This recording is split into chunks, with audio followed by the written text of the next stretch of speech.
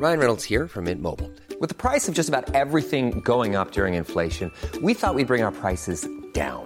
So to help us, we brought in a reverse auctioneer, which is apparently a thing. Mint Mobile Unlimited Premium Wireless. How to get 30, 30, bit to get 30, bit to get 20, 20, 20, bit to get 20, 20, bit to get 15, 15, 15, 15, just $15 a month? Sold! Give it a try at mintmobile.com/switch. $45 up front for 3 months plus taxes and fees. Promo rate for new customers for limited time. Unlimited more than 40 gigabytes per month. Slows full terms at mintmobile.com.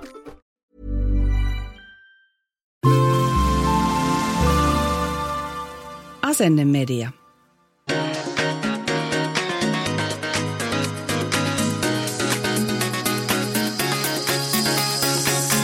Tämä on aikamatka ikoniselle Ysärille ja minä Petra toimin oppaanasi tämän jakson ajan. Tällä kertaa hyppäämme hikisen kuumaan Ysärin kesään, joka tuntui kestävän ikuisuuden. Aamut alkoi Summerilla ja sitten suunnattiin pyörällä rannalle, uimaan tai kaupungille seikkailemaan.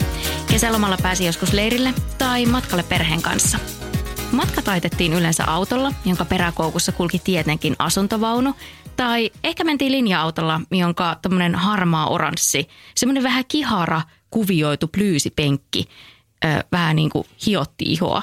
Ja sieltä sivuverhojen välistä, kun katteltiin maisemia, niin vasemmalla saattoi näkyä Puuhamaa, oikealla ehkä Visulahti, ja jos hyvä tuuri kävi, niin sitten pysähdyttiin levähdysalueelle syömään jotain äidin tekemiä ruisleipiä tai jotain muuta.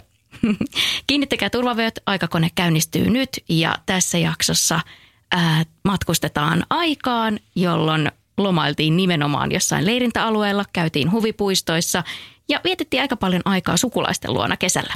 Aikakoneessa on muuten mun lisäksi Ysärin matkustelua nostalgisoimassa kroonisesti ärhäkkä podcastista tutut Irene Naakka ja Mona Bling. Tervetuloa! Kiitos. Kiitos. Miltä toi mun alustus kuulosti? Oliko yhtään semmoista tuttua elementtiä teidän lapsuuden kesistä? No siis mä täällä jo vilkuttelin, kun mä kuulin Summerin, koska se oli siis vaan parasta lapsuuden kesistä. Siis Summeri. Oli ehdottomasti ja se, että se aamu nimenomaan alkoi. Muistaakseni se alkoi niin kuin joskus 10 aikaan aamulla ja sitten sen jälkeen taisi tulla Serranon perhe. Muistatteko Serranon perhesarjan? Muistan. Sitä mä en kattonut taas. Etkö?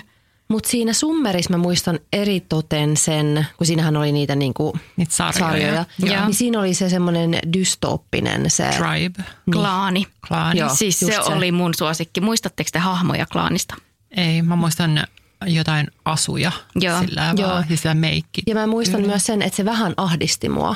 Niin. Se oli jotenkin ahdistavaa, että näiltä on nyt niin kuin, eikö niitä ollut, vanhemmat oli kuollut kaikki? Siis, mitä niiltä tapahtui? Se, mikä on pelottavaa, on se, että se Klaanin tarinahan on siis semmoinen, Monan ilme on niin kuin, että nyt tulee joku kauhustori.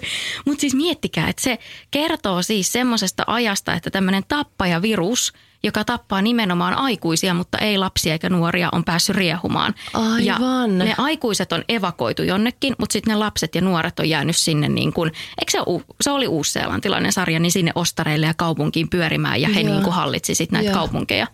Vau, hei, tämmöinen tosi hyvä idea. Onneksi ei ole mitään tämmöisiä tappajaviruksia ollut. Onneksi, just näin. Hyvä. Joo, että hyvillä mielin voi Klaania katsoa nyt vuonna 2000, apua mikä nyt on 21. No tunnistit sä Mona tuolta yhtään semmoista niin kuin?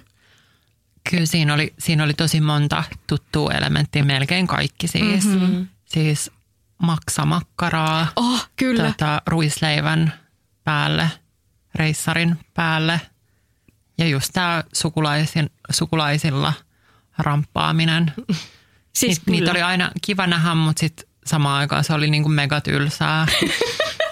Ja se oli. Sitten aina miettii, että milloin täältä pääsee pois, että milloin me lähdetään ja ei ollut mitään tietoa. Aika vaan matelia näin. Mutta hei, tuosta Summerista vielä, että muistatteko muuten semmoisen sarjan siitä Summerista kuin Majakan väki? Sitä mä en muista. Kuulostaa tutulta. Se oli kans niin hyvä.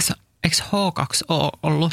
Oli. Summerisarja. Siis kyllä. Siinä oli niitä merenneitoja. Se aloitti tämmöisen merenneitovillityksen. Mutta siis Summeri oli ihana ja siinä oli Peltsi ja sitten siinä oli Silvia Moodig ja... Jaana Pelkonen, ei. En ole ihan varma, mutta tämmöisiä niin kuin tosi ikonisia. Heikki Paasonen muistaakseni oli. Tämmöisiä tosi ikonisia juonteja. Sitten se kuvattiin aina Stadikalla ja näin, mutta se oli hyvä. Ja tällä kertaa tosiaan jutellaan Ysärin kesälomasta. Musta on ihanaa, että mä sain teidät molemmat tänne. Mitä kuuluu teidän kroonisesti äräkkä podcastille? Me just äänitettiin tässä ennen sua meidän ensimmäisen kauden viimeinen jakso. Puhuttiin vähän samoista asioista tai niin kuin kesälomasuunnitelmista. Ja tosi hyvää kuuluu. Meidän podcastilla meni 100 000 kuuntelua rikki. Onneksi olkoon. Se on ihan huikea määrä. Kyllä. Tänään juhlittiin, syötiin vähän kakkua. Kyllä. No siis mä huomasin, että tuolla oli tommoinen niinku legendaarinen, oliko se Daim-kakku? Kyllä. Mä kävin eilen Peniskynttilöillä.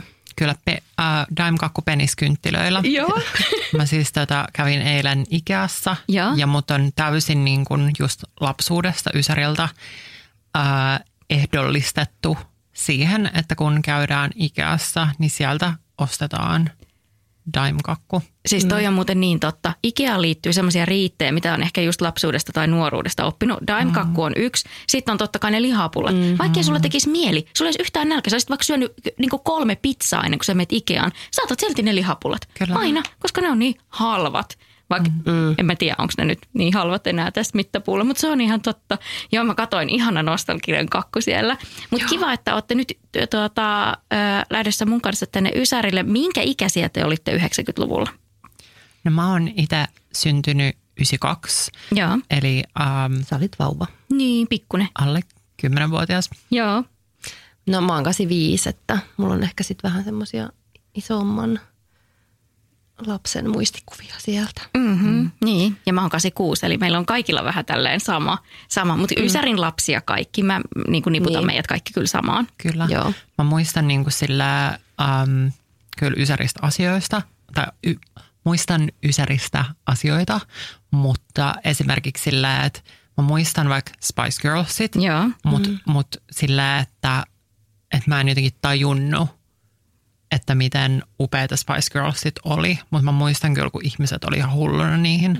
Se oikea fanius tuli vasta sitten niin myöhemmin. Ja sulla on kyllä hyvä muisti jotenkin, koska mä sitten taas niinku tajuan, että jotenkin, että mitä silloin tapahtui, mutta sä kyllä muistat aika hyvin. Niin. Mä muistan tosi semmoisia randomeita yksityiskohtia. Esimerkiksi muistan tosi selkeästi, kun me oltiin just sukulaisten luona jossain, ties missä, kissaristiäisissä. Ja sit mä olin laittanut jotenkin hirveästi karkin himossani, mikä ei ole muuttanut, niin taskut täyteen suklaakonvehteja, jotain Fatserin suklaita. Joo. Ja sitten mennään just niin kuin lähdetään kotiin, just tämmöinen niin kuin kuuma auto, ihan sauna-auto.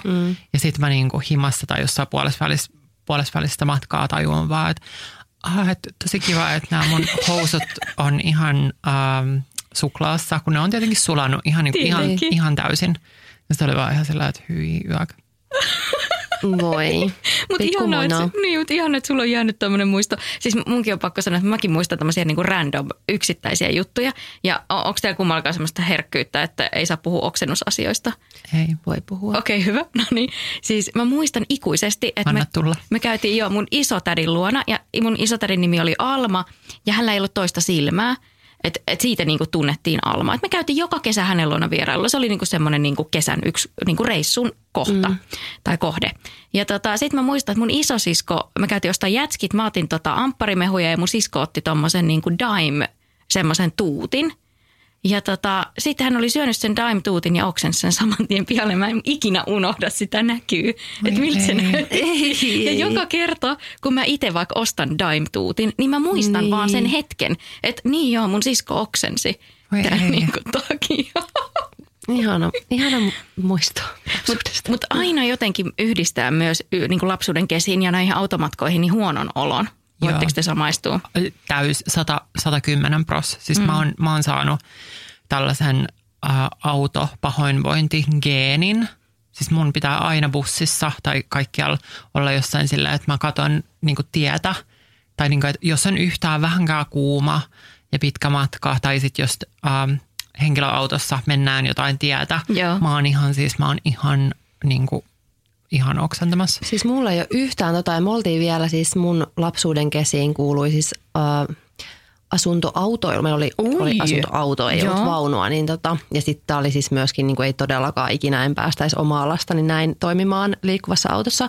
Mutta siis asuntoautolla mentiin ja me oltiin siis siskon kanssa siellä niin kuin sen ihan siellä peräpäässä oli niinku sänky. Joo, niinku parisänky ja siihen tuli vielä sinne ovi siihen väliin. Niin me oltiin siellä vaan ihan leikittiin siellä sängyssä, kun mentiin lujaa. Ja siis en todellakaan nähnyt eteenpäin ja siellä riehuttiin ja ei ole pahoinvointia. Mutta eihän siis Ysärillä tai tuohon aikaan ollut mitään vaikka turvaistuimia. Siis en mä käyttänyt ikinä mitään lasten istuinta edes. Mä muistan, että kaikki automatkat mä pötköttelin siellä hattuhyllyllä. Niin kuin silleen, siellä niin kuin jollain motorilla mentiin jotain montaa sataa. Ja siellä mä vaan tyytyväisenä olin. Ei voi suositella. Ei missään nimessä. Siis lapset oli tyyliin peräkärryssä tai takakontissa. Niin. Kesällä peräkärryssä. Hyvällä tuurilla hattuhyllyssä. Jep, ja nyt silleen tai suksiboksissa. Niin, kamala. Nyt oman lapseni niin kuin silleen köytän kaikilla mahdollisilla turvavyöillä. Ei ikinä haluaisi laittaa mihinkään sänkyyn. Jos on kesä kuuma, niin siinä voisi olla ehkä viileä. Niin. No joo. Kävittekö te lapsuudessa, muistatteko, että kesälomalla kävittekö ulkomailla? Oliko semmoisia reissuja? Joo, me käytiin meidän, isä oli kunnon matkamies, karavaanari.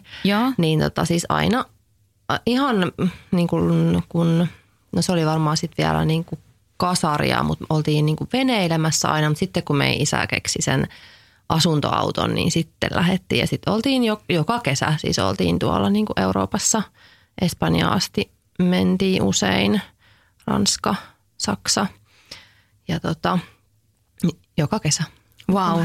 Toi on ollut kyllä niin kuin 2.0, koska siis mä en todellakaan päässyt, Tallinnan Mustamäen tori oli niin kuin se, mihin niin kuin Ysärillä pääsin. Että ei missään nimessä käyty missään niin kuin tolleen ulkomailla. Mutta toi kuulostaa tosi hienolta. Oliko teillä aina samat kohteet, mihin te menitte vai niin kuin vaihtelitteko te? Kyllä me aina vaihdeltiin. Aina sitten just oltiin eri leirintäalueilla ja sitten se oli jotenkin aina vähän jännää, just kun ei itse lapsena sitten niinku tiennyt, että mitä ne vanhemmat oli sitten päättänyt, että millainen leikkipuisto siellä on. Se oli aina niinku piti sitten mennä ensimmäisenä tsekkaa, että millainen leikkipuisto siellä valitulla alueella sitten oli ja mitähän muuta. Mutta joo, siellä me sitten mentiin ja äiti oli kartanlukija ja ei ollut vielä mitään noita laitteita, niin äitillä oli sellainen valtava kartta kädessä. Mutta siis toi, että miten ihmiset on oikeasti suunnistanut paikasta A paikkaan B, koska siis musta tuntuu, että nyt mä en selviisi ilman iPhonein karttasovellusta. Että ihmiset on oikeasti lukenut paperisia karttoja. Mutta varmaan on muuten vähemmän siis niin kuin parisuhdekriisejä ehkä, koska mä muistan, että kyllä siinä sit oli sanomista tuli sitten niin kuin isältä, että jos mentiin väärään paikkaan ja sitten semmoista niin kuin kiristelyä siinä niin kuin koko ajan, että nyt pitää lukea tätä karttaa niin kuin koko ajan ja että sitten se oli äitin vastuulla ja ei se helppoa varmaan ollut. No ei varmastikaan, mutta pakko tähän väliin sanoa huomio tuosta vanhempien kiristelystä. Että mä jotenkin niinku yhdistän sen automatkaan sen pahan olon, kuumuuden, mutta myös sen, että vanhemmilla oli aika kireä tunnelma. Että niinku, et se lomalle lähtö oli jotenkin hirveä stressin aihe. Ja okei, onhan se periaatteessa, kun itse miettii, että onko kaikki pakattu, onko kaikki terveenä, idididi. Mutta se, että mä muistan lapsuudessa, että se ei ollut niinku kauhean mukavaa sit kuitenkaan, mikä ei ole toisaalta hyvä juttu, mutta se totta kai kuuluu siihen. Ja äiti on kyllä sanonutkin, sit kun mä aina muistelen, nostalgisoin just näitä meidän Euroopan karavaanireissuja silleen, että vitsi miten ihanaa se oli ja siis näki niin kuin lapsena kaikkia uusia mahtavia paikkoja ja leirintäalueita ja laivoilla sitten kun mentiin vielä ja näin. Että vitsi se oli upeata elämää, mutta sitten niin kuin äiti on vähän se, että juu. Kyllä hänkin nyt varmaan sitten nautti, mutta siis olihan siinä tietenkin hänellä paljon enemmän sitten stressattavaa. Joo. Mites Mona, kävittekö te ulkomailla? Me käytiin muutaman kerran. Joo. Ei tolleen niin kuin karavaanareimassa, karavaanaroimassa, mutta käytiin ihan tämmöisillä niin kuin pakettimatkoilla. Siis Teneriffa, Lanzarote, tätä akselia. Kyllä. Me käytiin yhden kerran Kreikassa. Joo. Ja sitten me käytiin Kanarialla. Teneriffalla. Ja se on itse asiassa, se ei ole Ysäri enää, se oli vuonna 2001.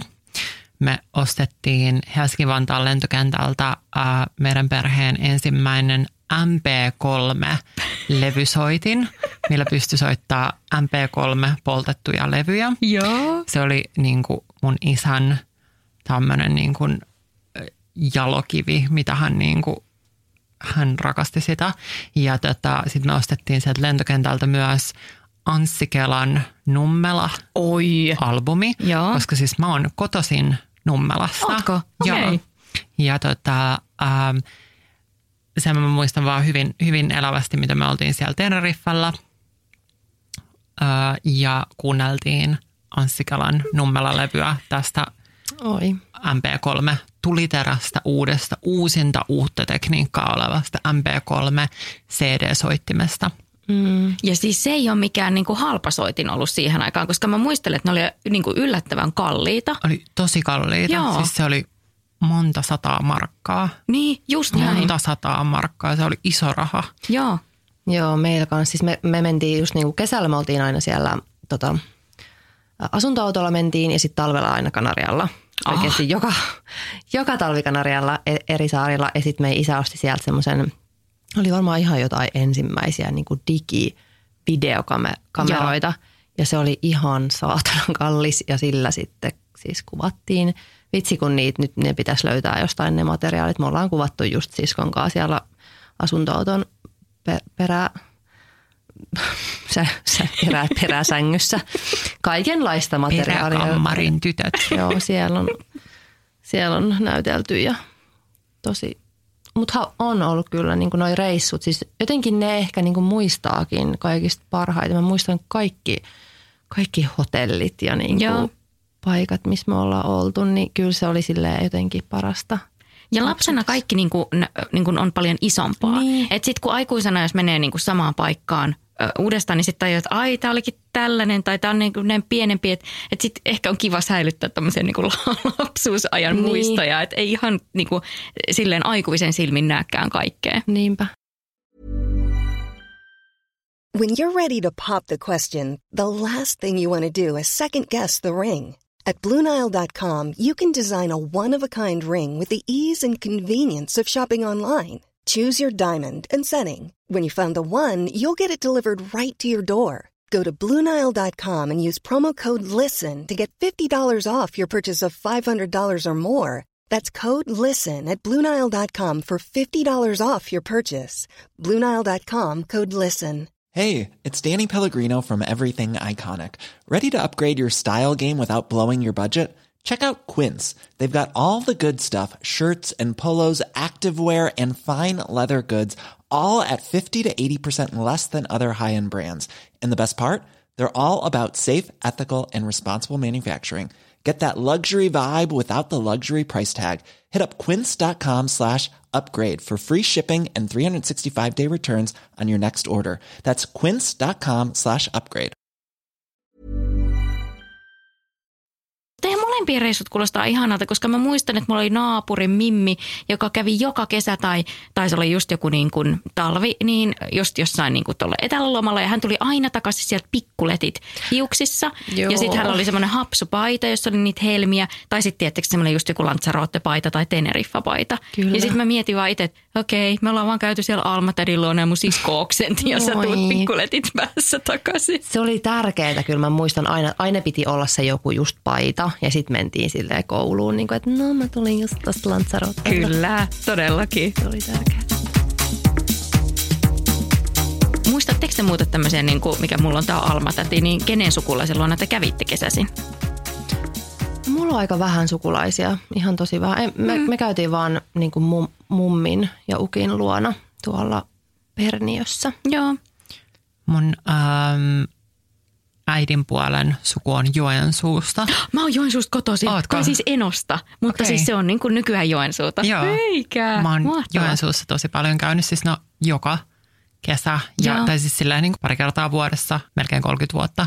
Joo, siellä on, me tehtiin yleensä just aina semmoinen niin kuin Suomen reissu. Joo. Niin Joensuu oli yksi etappi siinä ja sitten Pohjois-Pohjanmaalla on myös lisää sukulaisia ja tällainen. Ihanaa. Ootko käynyt ikinä Ilosaari-Rockissa?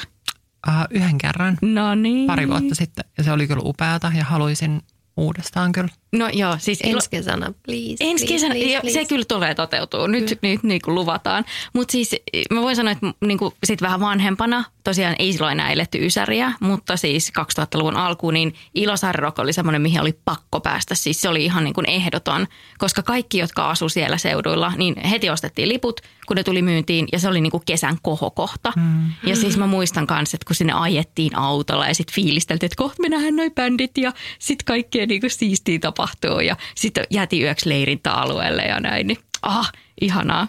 Joo, mä oon sitten taas tuolta Porin suunnalta Harjavallasta, niin siellä on sitten taas Porin Jatsit, jotka on aina ollut just Ysärilläkin oli. Mä muistan, me oltiin Phil Collinsin konsertissa niin, koska ainakin. Eikö sinne lapset päässyt myös niin kuin Porin Jatseille? Joo.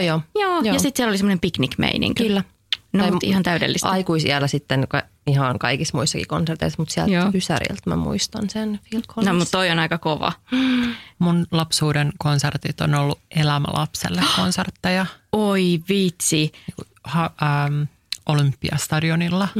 Vau, ne on ollut kyllä hienoja. Kyllä, ja sitten siellä, siis mä olin 2000-luvun alussa. Sori, siis tää on nyt Ysäri-podcast, missä mä selitän 2000-luvun nollarista. Tässä puhutaan myös nollarista, joten anna mennä. Hyvä, koska siis mä olin valtava ja on edelleen valtava Gimmel-fani. Oi. Ja sitten kun Gimmel esiintyi Elämälapselle konsertissa, niin se oli jotenkin ihanaa.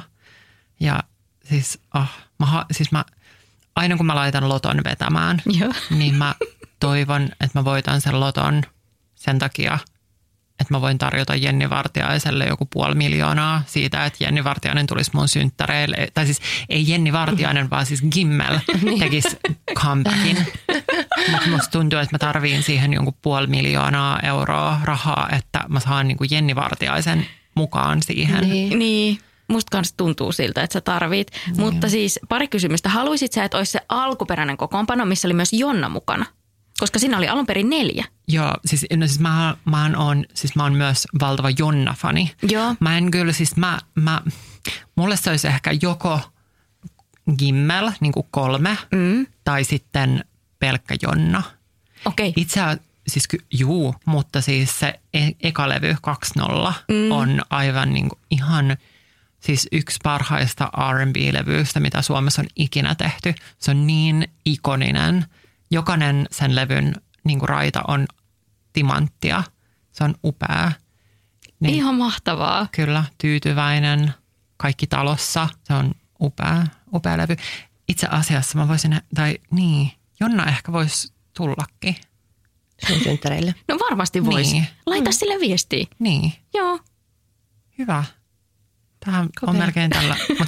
Mutta olisi kyllä, siis Gimmelin comeback olisi vaan aika mieletön. Mutta se olisi, joo. Mä siis itse asiassa ekalla kaudella soittelin Usman kanssa ja mä muistaakseni kysyin comebackista, mutta ei ollut tällaisesta mitään puhetta, että hänelläkin on näyttelijän hommia, että mihin hän keskittyy.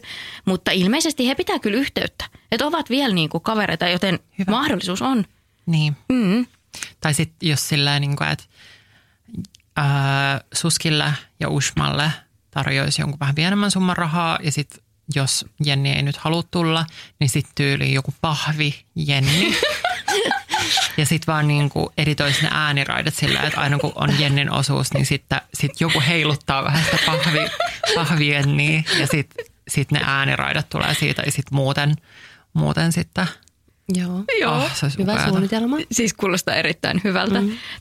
Mutta oliko sulla Elämänlapselle konsertissa Mona niitä banaaneja? Koska oli banaani, siis, se oli ihan ehdoton. Mitä tämä tarkoittaa? Siis semmoinen puhallettava banaani ja mä muistan. Semmoinen rantalelu, semmoinen tätä iso, varmaan joku 1,5 metriä pitkä. Koska Chiquita oli siinä jotenkin sponsorina, niin sitten... Joka vuosi, joo. Niin sitten yleisöllä oli semmoista jättibanaanit ja mä katsoin aina telkkarista. Mä olin sellainen vitsi, jos mä saisin tämmöisen banaanin. Niin se olisi niin kuin mun elämän täyttymys. Sä haluat sen banaanin ja sä haluat Jenni Vartiaisen sun synttäreille. Kyllä, mulle riittää banaani. Niin. Oi. Yksi asia, mikä edelleen niin kuin on tuttu Ysäriltä, ehkä jo Kasarilta, tai on todellakin Kasarilta, on huvipuistot. Ja Suomessa on tämmöisiä niin kuin legendaarisia huvipuistoja, mitkä edelleen vetää väkeä. Ja näitä on muun muassa Puuhamaa, sitten on Jukujukumaa, sitten Särkänniemi, Visulahti, Linnanmäki nyt tietenkin. Tykkimäki taitaa olla edelleen muuten ihan entisessä niin kuin loistossaan. Että jos haluaa tällaisen niin kuin ysärikokemuksen, niin kannattaa mennä Tykkimäelle, koska jos mä oon oikein ymmärtänyt. Ja Kouvolassa on myös Tiimari. Niin onkin. Joo. Niin onkin. Eli voi tehdä tämmöisen, niin kuin jos haluaa ysäriä fiilistellä oikein kunnolla, niin sitten käy Tiimarissa ja siellä Tykkimäellä. Siis Tiimari oli aina, kun niinku kesäloma lähti loppuaan ja koulu alkoi. Niin täydellistä. Aina piti käydä Tiimarissa, uudet penaalit, kumit, kynät. Kyllä, vihkot. Aina piti ostaa semmoinen samalla tyyli, mulla oli 1,000,000 semmoista pinkkiä kynää, missä päässä oli sellaista karvaa tai semmoista sulkajuttua. Ja silloinhan oli kaikki tuommoiset niinku kynäkoristeet kova juttu. Ja mä muistan, että meidän koulussa opettajat oli huolissa, että vaikuttaakohan tämä niinku käsialaan. Että kun ne on niin painavia, osa oli ihan semmoisia. Se on kyllä tärkeä huoli kantaa. Varsinkin nyt, kun kukaan ei enää kirjoita käsiin. Niin. No, mutta sitä ei silloin tiedetty. Mutta Tiimari oli ja sinne tuhlasin kyllä Alma-tädiltä saadut rahat. Ja sitten piti laittaa sitä kontaktimuovia aina joka kirjan ja vihon päälle. Niin piti. Siinä oli marginaalit piti piirtää. Kyllä. Ja sitten me aina käytiin Ounlista tai Anttilasta ostamassa aina joku uusi neule. Niin kuin tuonne kun koulu alkoi. Niin. Sitten mä laitoin sen aina elokuussa päälle, mutta silloin oli vielä ihan hiton kuuma. Että siitä aina hikoili se, mutta oli pakko laittaa, kun oli nyt uusi. Mutta hei, huvipuistot. Ja huvipuistoihin liittyen nämä huvipuistojen tunnarit on itse asiassa niin hyvin tehty, että ne on niin kuin vieläkin näillä huvipuistoilla. Ja mä haluankin vähän testata, että kuinka hyvin teillä on nämä tunnarit hallussa. Ja mä tein tällaisen niin kuin, huvipuistojen tunnarivisan. Yes. Ja Mona muistaa aina kaikki. Siis mä oon niin kilpailuhenkinen. Mun pitää korjata asentoa. Sitten mä laitan teidät kilpailemaan vastakkain. Oh my god. Siis mä oon niin kilpailuhenkinen. Ideana tässä on siis, että mä lausun muutaman hyvin tunnetun huvipuiston tunnarin ja sitten teidän tehtävä olisi kertoa, että miten se jatkuu. Joo, tää on vähän vaikea. Okay. Mutta siis sit sanokaa vaan ja kuka tietää, niin sit jatkaa. Ai siis hetkinen, eli sä aloitat ja sit vaan saa vaan jatkaa. Joo, sit vaan pitää jatkaa ja se, joka jatkaa ekana, niin saa pisteen. No niin. Okay. Tää eka on ihan superhelppo. No niin. Puuhamaa on paras paikka, Puuhamaa on iloinen, Puuhamaassa vietät vaikka koko päivän kesäisen. No te olitte kyllä niin yhtä aikaa. Molemmat saa pisteen. Koko päivän kesäisen Mikko Alatalon. Ja hän sanoi, että hän Vartissa teki tämän tunnarin. Ja miettikää, että se on edelleen käytössä. Wow. Joo. Ja kaikki muistaa sen. Kaikki muistaa sen. Respektit Mikko Alatalolle. No, mutta hän on muutenkin nero. Ja ootteko käynyt Puuhamaassa? Tervakoskellahan toi sijaitsee. Joo. On. Oi vitsi, taas tämmöinen, mä en ole ikinä. Oi, sun pitää nyt kaikki mennä näin aikuisiällä käydä läpi. Niin, mutta siis mun äiti sanoi, että sieltä saa jalkasienen, niin sen takia me ei menty. Eikö se ole olisiko se jalkasieni nyt ollut niin paha? Niin. No niin, seuraava. Tämäkin on aika helppo. 3 kohdetta kerralla, kaikki on Saimaan rannalla. Visulahti, elää vielä. Visulahti, siinä on kesäloman tahti. Ota suureksi Visulahti!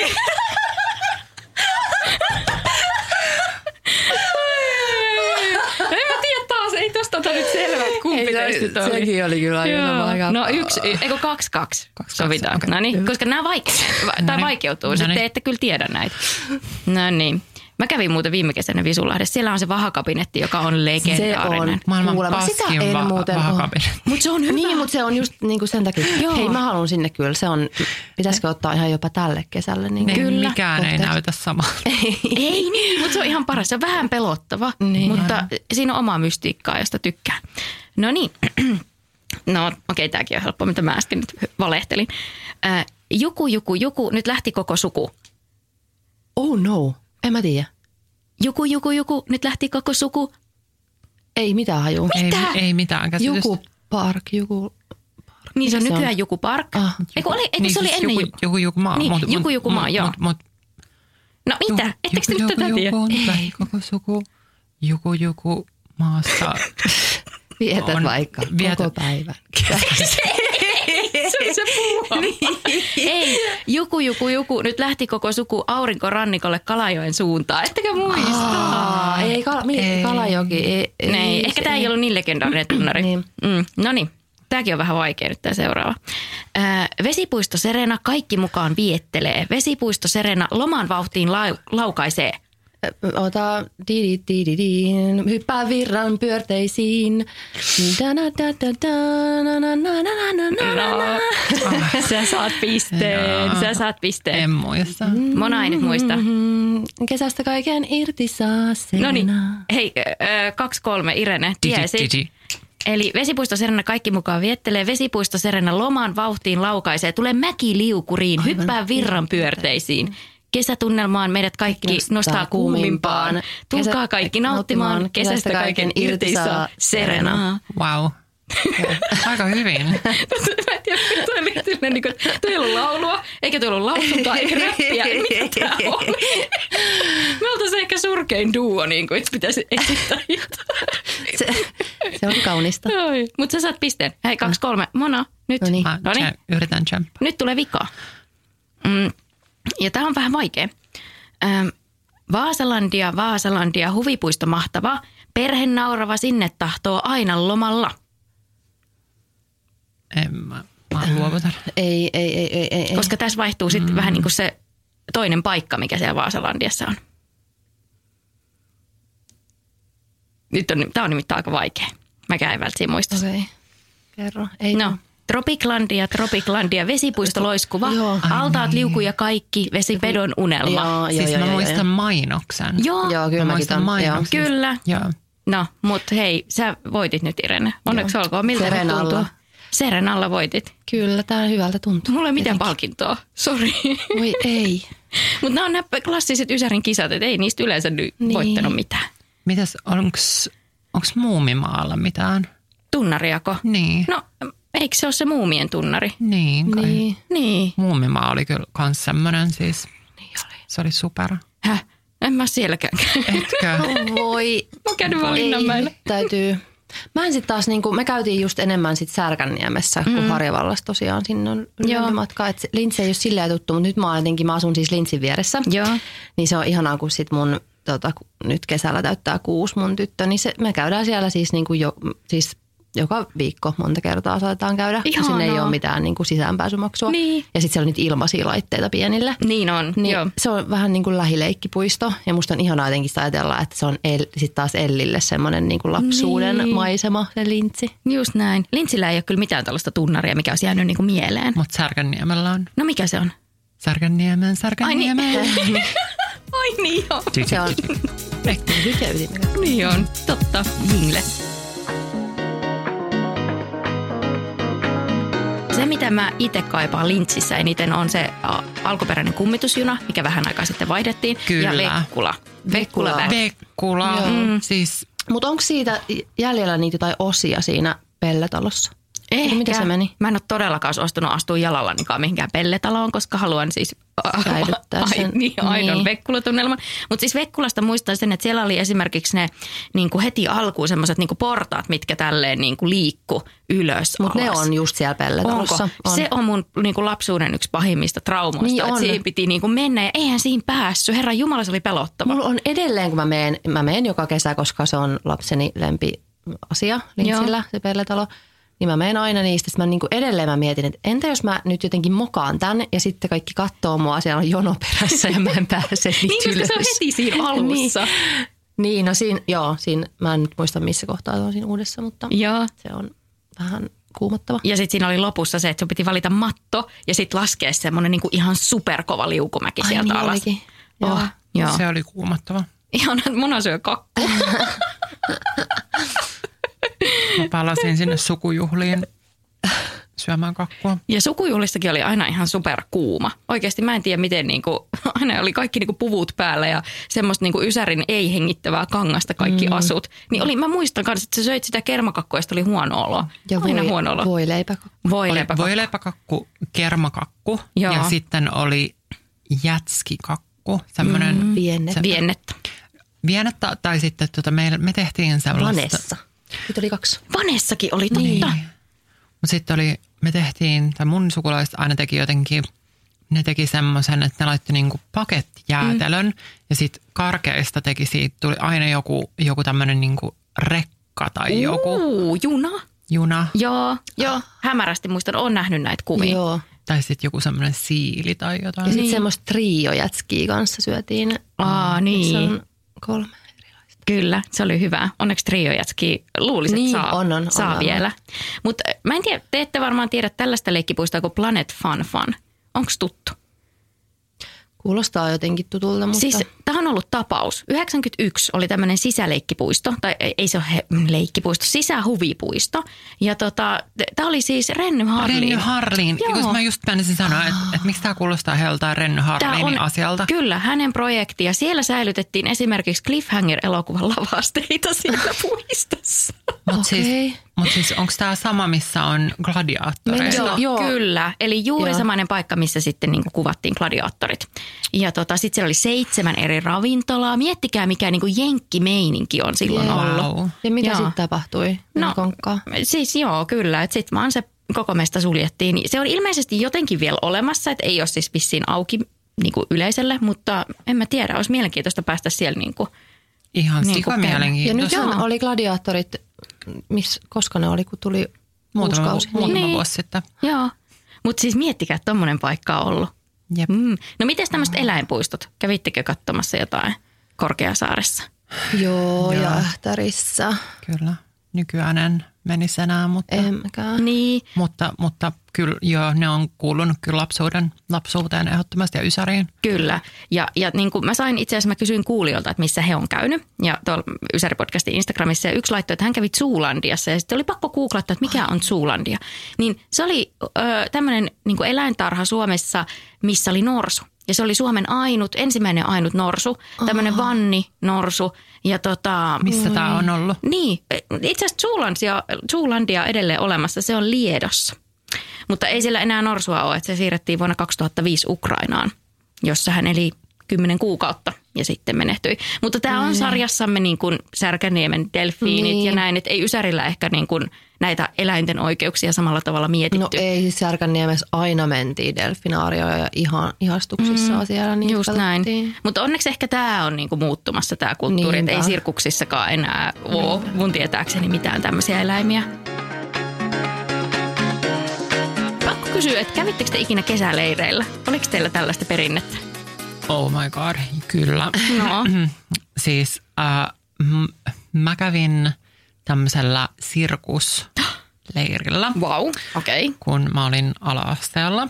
Ja siis se oli ihan, siis mua itketti niin paljon mennä sinne. Mä olin ihan siis, mä olin niin, mä oon edelleen dramaattinen, mutta mä olin niin dramaattinen, mä olin ihan sillä, että mä olin viikon sieltä, tai ehkä tyyli 5 päivää, mutta siis musta tuntuu, että mut niinku hylätään. Mut hylättiin sinne. Moi. Ja sit mä kirjoitin siis joka ilta kirjeen mun vanhemmille. Ei. Ja mä olin saanut postimerkkejä äitiltä, mun molemmat vanhemmat on postistöistä. Niin mä sain postimerkkejä, että mä voin lähettää, niin mä lähetin ne joka niinku päivä uuden kirjeen.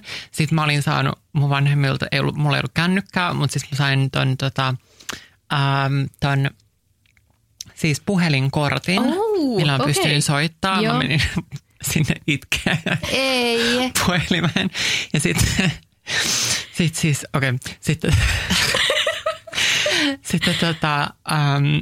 tämä oli tosiaan tämmöinen leiri, että sen viikon aikana piti niinku kokeilla erilaisia sirkuslajeja ja löytää oma laji.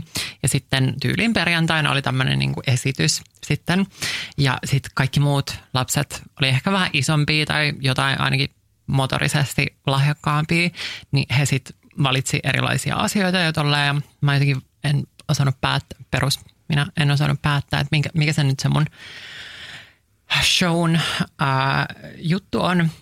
Ja sitten se vaihtui muutaman kerran ja sitten mä päädyin kuitenkin siihen, että mä jonglööraan 3 pallolla.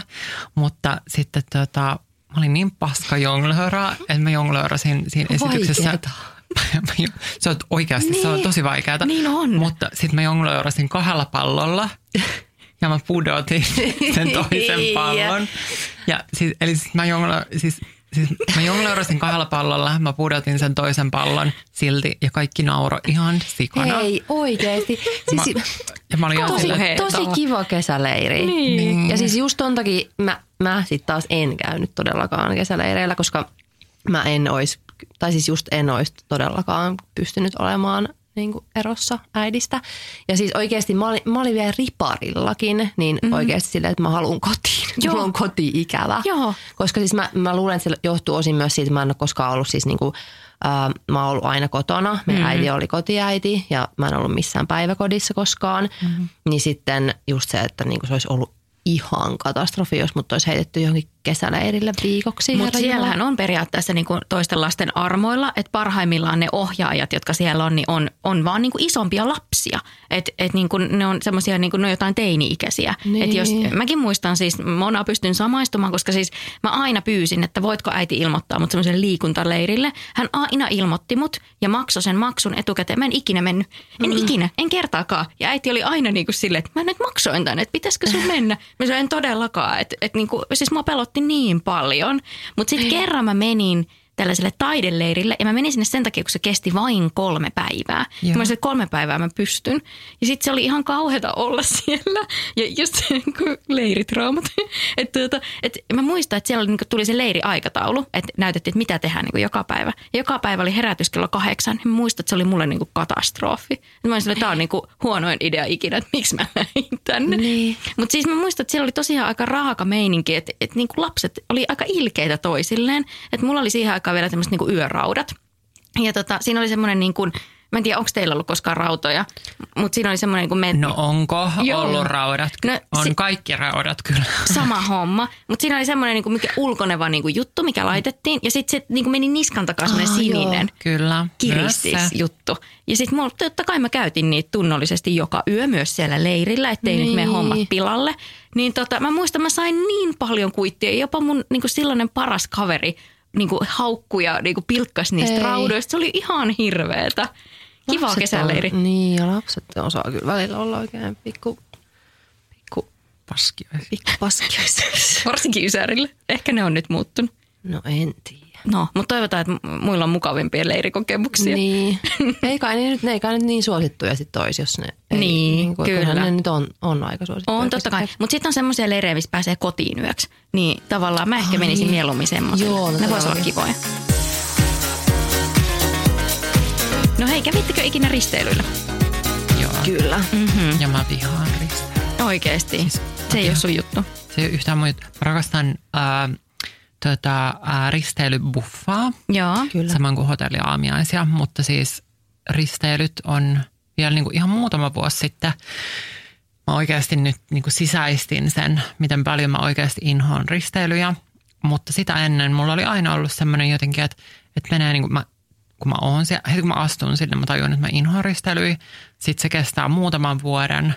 Sitten se jotenkin niin kuin aika kultaa muistaa. Sitten on ihan silleen, että no, mutta risteilyllähän on tosi kivaa ja siellä on tax-freeissä on halpaa ja kaikki on tosi kivaa risteilyllä ja bla bla bla. Ja sitten se on vaan ihan hirveätä. Siis mä tykkään jotenkin oudosti kyllä risteilyistä, vaikka eihän se mitään sellaista niinku erityistä siis ole, mutta kyllä mä tykkään. Ja sitten vielä, siis mehän mentiin just silloin, kun asuntoautoiltiin, niin me saatettiin mennä niinku suoraan Saksaan. Joo. Semmoisella niinku autolautalla. Ja jopa siellä, se oli mun mielestä ihan parasta, vaikka siellä nyt ei ainakaan ollut niinku mitään. Mm-hmm. Siellä oli rekkakuskit ja me. Ja sitten me joku kahvila. Joku kahvila ja sitten me vaan keksittiin, siis se oli just niin parasta pikkusiskon kanssa. Silleen me vaan niin keksittiin jostain ihan älyttömästi, jostain niin jääpalakoneesta me keksittiin joku leikki. Niin, ja otettiin niitä jääpaloja sieltä ja siis sellaista, niin kuin, että silloin oikeasti joutui kyllä niin käyttää mielikuvitusta, mutta se oli ihan parasta. Mutta siis laivallahan on vähän niin kuin oma maailma. Että mä voin kuvitella, että lapsena se on ihan niin kuin villinnyt, että jos sä oot päässyt siellä liikkuu vaikka yksin, niin sittenhän se on ollut semmoinen siisti juttu, että sä oot päässyt ilman vanhempia tämmöiseen makeeseen paikkaan ja täällä on vaikka mitä seikkailuja. Ja silloinhan niin kuin Ysärillä tax-free oli oikeasti halpa. Että ihmiset lähti sinne ja osti, koska se oli huomattavasti edullisempaa kuin niinku maissa. Että se oli oikeasti niinku juttu. Eihän se enää ole samalla tavalla. Mutta siis mä en ikinä unohda sitä, että kun se laiva lähtee, nyt kun ei ole pitkään aikaa käynyt risteilyllä, niin että miten ne tax-free, niinku ne pullot kilisi. Ja siis sehän pointti oli se, että sä jonotit siinä, niinku just siinä, että menit niinku päivystää siihen tax-freen eteen, että milloin se aukeaa. Että sit voi käydä ostamaan niitä salmiakkifiguureja ja en mä tiedä, mitä kaikkea. Siis koosti jotain pulloja ja röökiä ja tommoista, niin se oli siistiä. Mutta joo, Ysärillä elettiin tällaista niinku risteilybuumia ja silloin oli oikeasti niinku kova juttu lähteä risteilylle. Mutta hei, ottakas mimmit, mun puhelin soi. No Lehtisen Petri tää soittaa. Terve, Petra. Siis uskomatonta. Linjoilla on nyt legendaarinen, ikoninen juontaja ja risteilyisäntä Petri Lehtinen. Moni on varmasti sinut bongannut risteilyiltä ja sitä kautta sitten muistaa ja tuntee. Mitä sulle tällä hetkellä, Petri, kuuluu? Mitä puuhailet nykyään? Kiitos, mulle kuuluu oikein hyvää. Ensinnäkin tuohon risteilyjuttuun, niin tosiaan melkein 25 vuotta olin laivayhtiön palveluksessa risteilyisäntänä ja sitten mä kouluttauduin kuule Stuartiksi Finnairin ilmailuopistolla. Mutta sitten en lähtenyt lentämään ja kun kysyit mitä puuhailen, niin mä olen sosiaali- ja terveysvaliokunnan jäsen. Ja jos joku kysyy riittääkö töitä luottamustoimessa, niin täytyy sanoa, että kyllä tämän ikävän pöpön eli karmean koronan takia. Ihan täytyy sanoa, että aamusta iltaan saa tehdä duunia. Toki se pitää paljon muutakin sisällä, mutta mä teen politiikkaa. Okei, vau. Mutta jos palataan nyt ajassa taaksepäin, koska me tykätään retroilla ja mennään sinne 90-luvulle, koska Ysäri on nyt se mun suosikki-aikakausi, niin muistellaan vähän niitä risteilyjä silloin 90-luvulla. Haluaisitko vähän kuvailla, että minkälainen meininki oli Ysärin risteilylaivoilla? Täytyy sanoa, että se oli levotontakin välillä, mutta se oli semmoista rentoa. Mä oon niin vanhanaikainen edelleenkin ja olenhan mä nyt jo 54-vuotias vanhus, mutta se, että silloin kasari-ysäri aikana se oli hauskaa, mukavaa. Mun mielestä ihmiset välitti toisistaan ja suorastaan rakasti juhlimista ja ilonpitoa, hauskuutta. Jotenkin tämä elämä ja nykyyhteiskunta on muuttunut erilaiseksi, tai sitten mä oon vaan liian vanha, mutta täytyy sanoa, että se oli semmoista hulvatonta menoa, ei mitään sekoilua, en tarkoita sitä, vaan ihan semmoista hauskanpitoa, välittämistä, aitoa, rentoa fiilistä. Ja toi kuulostaa kivalta. Onko joku tietty ikimuistoinen asia jäänyt nimenomaan 90-luvulta mieleen ja risteilyyn liittyen? Mulla on jäänyt paljon kaikenlaista mieleen. Mä en voi yksilöidä joku yksi asia jäänyt mieleen, mutta mähän näiden Suomessa valittujen missien kanssa juontelin silloin paljon erinäisiä kilpailuita ja visailuita ja juttuja. Ja onnenpyörätyttö Kati Jalojärvi oli TV:ssä ja hänen kanssa me juonettiin sitten Mr. Skandinaviaa ja oli sitä sun tätä. Mä elän ehkä sitä aikaa vielä uudestaan. Mä oon kuin pieni poika, joka haluaa elää sitä kasari-ysäriä uudestaan. No mites laivoillahan tuohon aikaan oli tosi isoja nimiäkin saattoi tulla esiintymään, niin onko joku tietty show jäänyt sulle erityisesti mieleen, että mikä on ollut sulle semmoinen niin kuin wow-efekti? Joo, no ihan näistä mistään maailman tähdistä, kun ei puhuta, niin puhutaan suomalaisista tähdistä. Mä olin nuori, taisi olla 80-luku. Mä olin Armi ja Danny Shown yksi tähti. Eli mä sain aloittaa sen kyseessä olevan shown. Ja mä muistan aina, kun Ilkka Lipsanen opetti mulle sekuntikellon kanssa alkujuonnon. Ja se oli mulle kohokohta sikäli, että pieni nuori risteilyisäntä, pieni poika. Tai se oli tanssitytöt mun rinnalla ja mun piti laskea tai sanoa, että oletteko valmiit, oletteko todella valmiit. Tätä mä toistin 3 kertaa. Sitten tuli laaserit ja valot ja savut ja tanssitytöt ja sitten tuli Armi ja Danny. Se on jäänyt mun mieleen.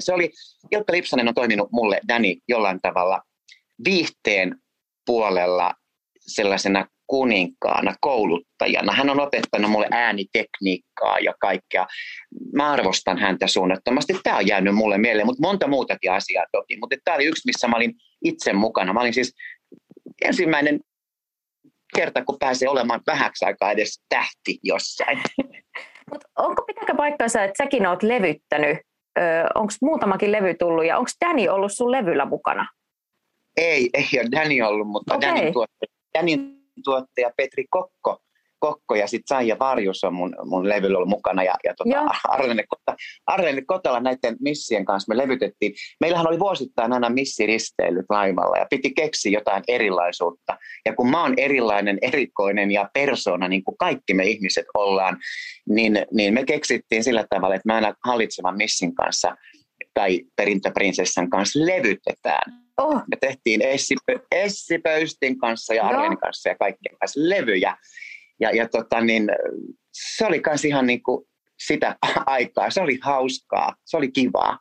Siis kuulostaa ihan mielettömältä. Ja toi on varmasti ollut semmoinen niin kuin, siis upea, varsinkin elämys. Mutta mä mietin, että mistä sitä tiesi aina, että osasko niin kuin missit laulaa. Vai oliko se semmoinen, niin kuin, että sitten vaan testattiin, että onnistuuko se? Armi Aavikkokin oli heillä laulava missi. Ja se lähti itse asiassa idea jotenkin sieltä. Ja mä luulen, että mä oon Suomen ensimmäinen tämmöinen levyttänyt. Mä en ole edes mikään artisti. Mulla on taustalla kyllä Cantores Minores kuoro, mutta mä en ole mikään siis laulaja. Mutta mä oon varmaan ensimmäinen suomalainen tämmöinen, niin kuin, joka on tehnyt levy, joka on saanut Miss Suomen MS-logon käyttöön levyn kantti. Eino Makuselta ja se oli mulle silloin ihan lottovoitto. Siis kuulostaa ihan mielettömältä, ihan mahtavaa. No onko jäänyt laivalta sitten joku kommellus mieleen tai joku semmoinen, milloin kaikki ei ole mennyt ihan putkeen? Joo, montakin sellaista ja tietysti niistä ei puhuta, kun on melkein unohdettu, mutta sen mä muistan, kun tämä Jallis nykyinen kansanedustaja Jallis Harkimoni puristi mua mun ihroista eli läskeistä tuosta mun mahan sivusta, kun mä en päästänyt häntä laulamaan karaokea. Eikä? Joo, semmoinenkin kävi kerran ja hän oli hirveän kiukkunen, mutta kun meillä oli joku midnight show alkamassa, mä nyt herra, että mä en tunnistanut leikisti häntä, kyllähän mä nyt tunnistin tämän jo. En ollut tunnistavina ääni, koska kaikki asiakkaat on samanarvoisia, niin mä otin joku keskiöön show siellä, niin herra ei päässyt laulaa karaokea, niin hän suuttui siitä. Mutta tämä oli vain yksi, siellä tapahtui paljon kaikkea muutakin. Tämä on joskus lukenut lehdissäkin tämä juttu, että kaikenlaista, kun siellä on sattunut ja tapahtunut.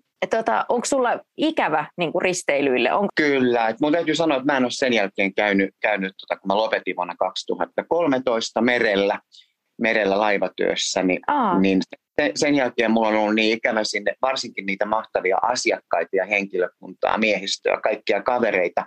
Ja sitä työtä myöskin, se oli työ, jossa sä annoit itsestäsi kaiken. Et mä oon tosiaan käynyt varmaan yksi tai kaksi kertaa, ja nekin on työkeikkoja laivalla. Et mä en pysty menemään, mulle tulee hirveän haikea olo. Petra, voimia sulle. Hei, kiitoksia ja tsemppiä sulle kanssa ja ihanaa kesää. Moikka. Hei, mahtavaa, että saatiin vähän tällaista sisäpiirin tietoa, että minkälaista tuolla Ysärin risteilyllä oli. Kiitos Petri, kun soitit ja kiitos Irene ja Mona. Ihanaa, kun olitte mun kanssa Ysärin aikakoneessa. Miltä tämä tuntui? Tämä oli hauskaa. Oli tosi ihanaa palata. Ainakin muistoissa. Kyllä, mä jotenkin siis sieltä on niin ihania lapsuusmuistoja ja semmoista niin kuin Ysäri-nostalgiaa kyllä paljon, että ihana muistella. Se on kyllä parasta. Aina lämmittää mieltä, jos on vaikka kurja päivä, niin sit vaan muistelee noita teidänkin reissuja ja oikein unohdetaan ne leirit, ei muistella niitä. Ei. Ollutta ja mennyt. No, se on ollutta ja mennyttä, kyllä. Mutta hei, tämä oli tämän kauden vikajakso. Nostalgisoitit jatkuu Ysärin Instagramissa, Ysäri Podcast. Ja jos teidät haluaa ottaa seurantaa, niin milläs nimellä teidät löytää? Meidän podcast löytyy Instagramista @kroonisesti_arhakka. Ja sitten me ollaan ihan omina itsenäämme. Mä oon Mona_Bling. Ja mä oon Irene Naakka. No niin, hyvä. Ottakaa sitten teidät kanssa seurantaan ja ihanaa kesää. Ihanaa kesää. Kiitos noin. Moikkuu. Moikka.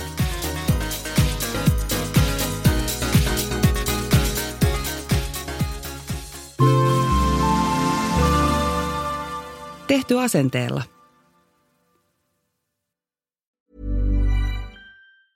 Mom deserves the best, and there's no better place to shop for Mother's Day than Whole Foods Market. They're your destination for unbeatable savings, from premium gifts to show-stopping flowers and irresistible desserts. Start by saving 33% with Prime on all body care and candles. Then get a 15-stem bunch of tulips for just $9.99 each with Prime. Round out Mom's menu with festive rosé, irresistible berry chantilly cake, and more special treats. Come celebrate Mother's Day at Whole Foods Market.